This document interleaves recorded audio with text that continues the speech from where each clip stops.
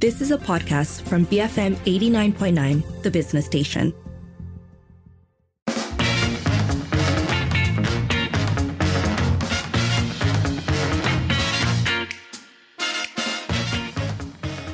It is 7:07. You're listening to the evening edition with Sharmila and Lynn.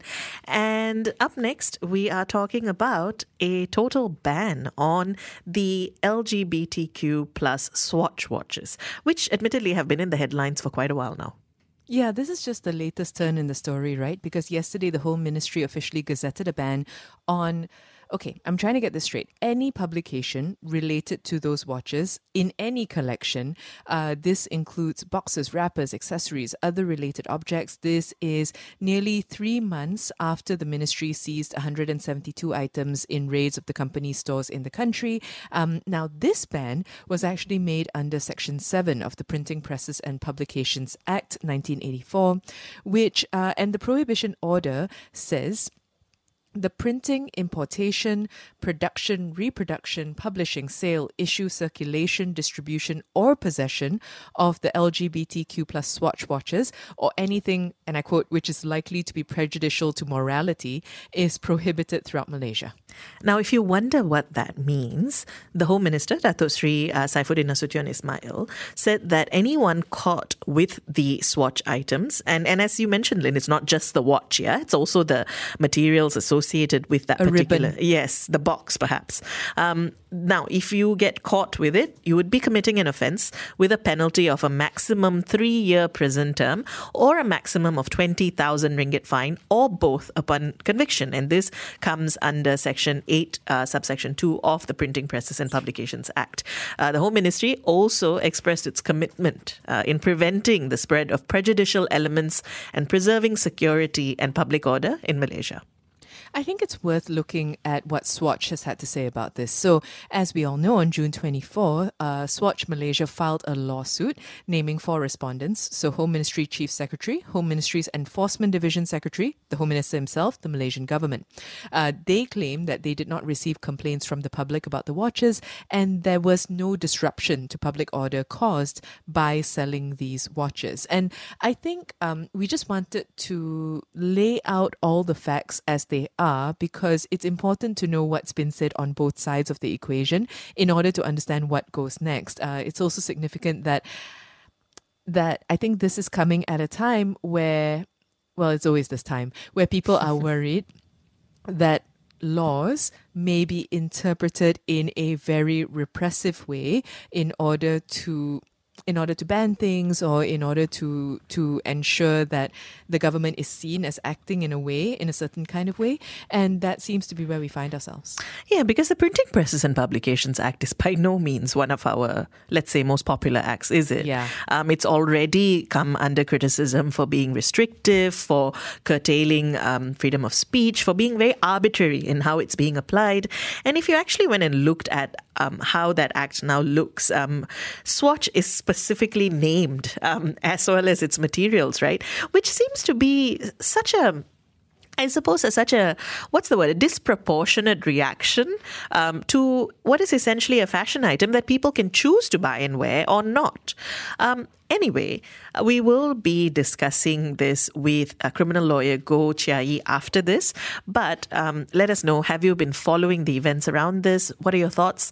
You can call 77332900, send us a voice note or WhatsApp 018-789-8899, tweet us at BFM Radio. Bagi Free Minum, BFM 89.9. The business station. It is 7:13. You're listening to the evening edition with Sharmila and Lynn, and we are talking about the total ban of any items related to the LGBTQ plus Swatch watches of any collection. Specifically, that's the Pride-themed watches. And so we've been asking you whether you're following this. What do you make of it? You can call us. You can send us a voice note. You can WhatsApp us. You can tweet us. Joining us to help us understand what's going on is criminal lawyer Goh Chia. Chia, good to have you with us. Hi, Lynn. Hi, Shamila. So this ban was made under Section 7 of the Printing Presses and Publications Act of 1984. Could you give us a brief rundown of what this act entails?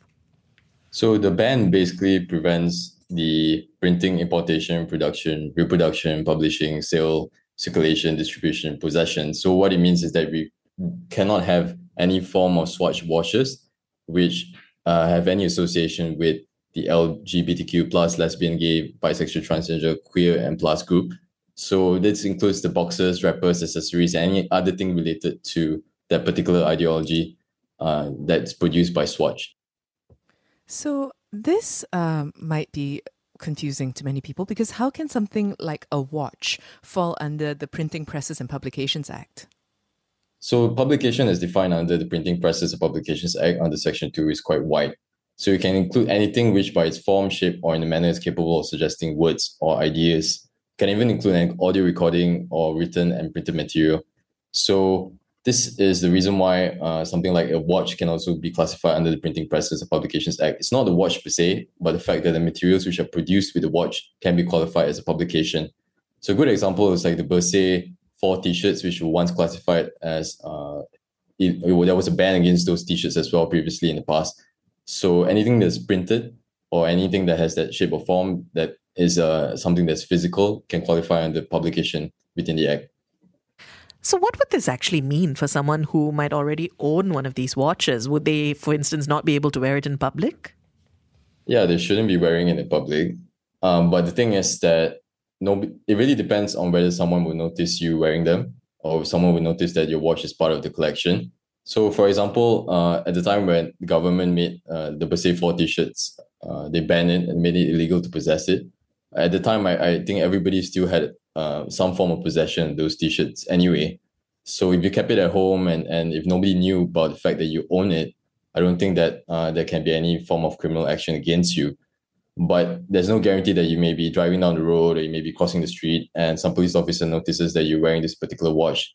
So then they may detain you and they may arrest you without a warrant, which is something that's quite particular in this act. For anyone that commits an offense under this act, the police can arrest you without a warrant. Usually for offences that are less than 5 years in imprisonment, you require a warrant to arrest a person. But for an offence under this act, they can arrest you and then they can request to detain you further for than 24 hours, which is a likelihood that can occur as well. So Swatch Malaysia has filed a lawsuit for the raid, claiming that they didn't receive complaints from the public, nor did sales cause any disruption to public order. Did the ban take into consideration consumer demand or preferences? And if it didn't, should it have? So at this juncture, we're not really sure exactly what the basis for this ban was. All we know is that there was a gazette that was issued that declared that this particular brand of watches by Swatch can no longer be in Malaysia or circulated in Malaysia. So in fact, the seizure of these watches occurred long before the issuance of this gazette. So this gazette was made after the fact. But the problem here is the Act empowers the police officer or any senior authorized officer to seize these potential publications that may be classified as prohibited publications. So this empowers them to seize these publications despite the fact that only a gazette is only issued sometime after the seizure. So right now, Swatch Malaysia has filed the suit, but I think that the reason why this gazette was issued was also to combat whatever Swatch is planning to put in their suit against the government. Yeah, so actually, Swatch filed that lawsuit for the raid back in June, but action has yet to be taken against the ban. What are the potential measures that they can pursue to challenge the ban? So I think after the issuance of this gazette, I think that they should file a judicial review to challenge the decision of the minister to issue a ban against these products that were made by them. So I think this has been done for many other cases as well. A good example would be the Superman Hughes book that was recently upheld by the federal court the ban was held to be illegal or unreasonable. So I think there's something that can be pursued by Swatch as well. They can file a judicial review. So this judicial review will be heard before the High Court. And some of the grounds in which this judicial review can be heard on is the fact that the minister had exercised his powers unreasonably, because while he said that the publication is likely to be prejudicial to morality, we can argue that the exercise of this power is unreasonable. Right, which brings us to our next question, because as you say, prejudicial to morality is a key phrase. It's also an interesting one because you could say the same about any number of things, alcohol, cigarettes. What makes this specific case different? Well, I do think that the nature of it is linked to the LGBTQ community, which in recent times has seen quite a spotlight on them. And I think with the recent PRN coming out, elections as well, I think people are quite sensitive about the issue. And maybe perhaps this is political strategy for them to gain some favor with certain political base that they're seeking to get favor with. Okay, but they've not issued a nationwide ban on like rainbow colored stuff. They've just issued specifically on Swatch. And I think that they're testing the waters as well and to see how far they can push it. Right. So actually, that's something that people have been bringing up, right? What does this mean for other businesses that might be producing or selling similar products? Could they potentially face a similar situation? And what would that look like in terms of the law? Also, I just want to add, sometimes what we see on the surface might not be the actual reason for things to be done. So for example, maybe money is the reason. I don't really want to speculate, but why go after a big brand like Swatch? Maybe because Swatch, maybe they can stand to benefit from going after such brands. And then this whole reason of the LGBTQ reason and all that, there might not be the actual driving force behind these decisions that are made. Sorry, could you repeat your question again, Shamil? Oh, no, I was actually just asking what this would mean for other businesses that could also be selling, essentially rainbow-themed products. I think that it pretty much puts a notice to all small businesses and other businesses that international businesses that are looking at Malaysia as well, whether they could market their products over here, especially products from the Western market, which they tend to get a lot of profit by capitalizing on these issues, such as LGBTQ issues or the community. So they might see that Malaysia might not be a place that they can market these products at. So it might disincentivize them from bringing these products over to Malaysia or to start business over here. In terms of the smaller businesses, I think that provides a lot of uncertainty as well about what you can produce and not produce, because the ban seems quite wide.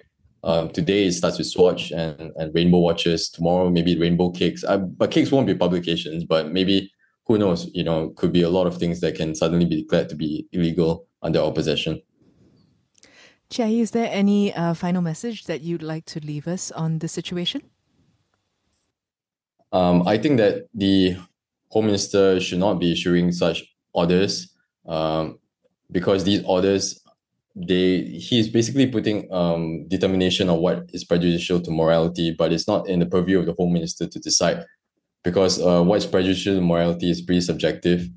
And I believe that he should not be exercising any form of subjective religious interpretation in his issuance of this order.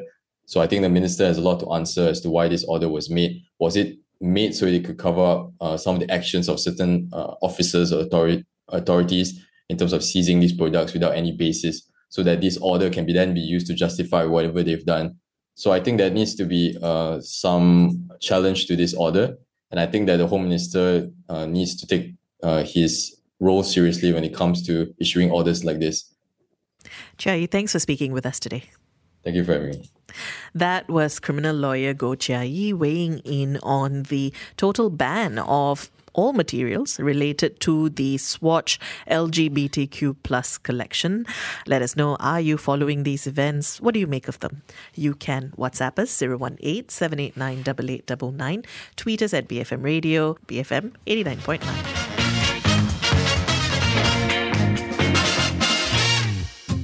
You have been listening to a podcast from BFM 89.9, the business station.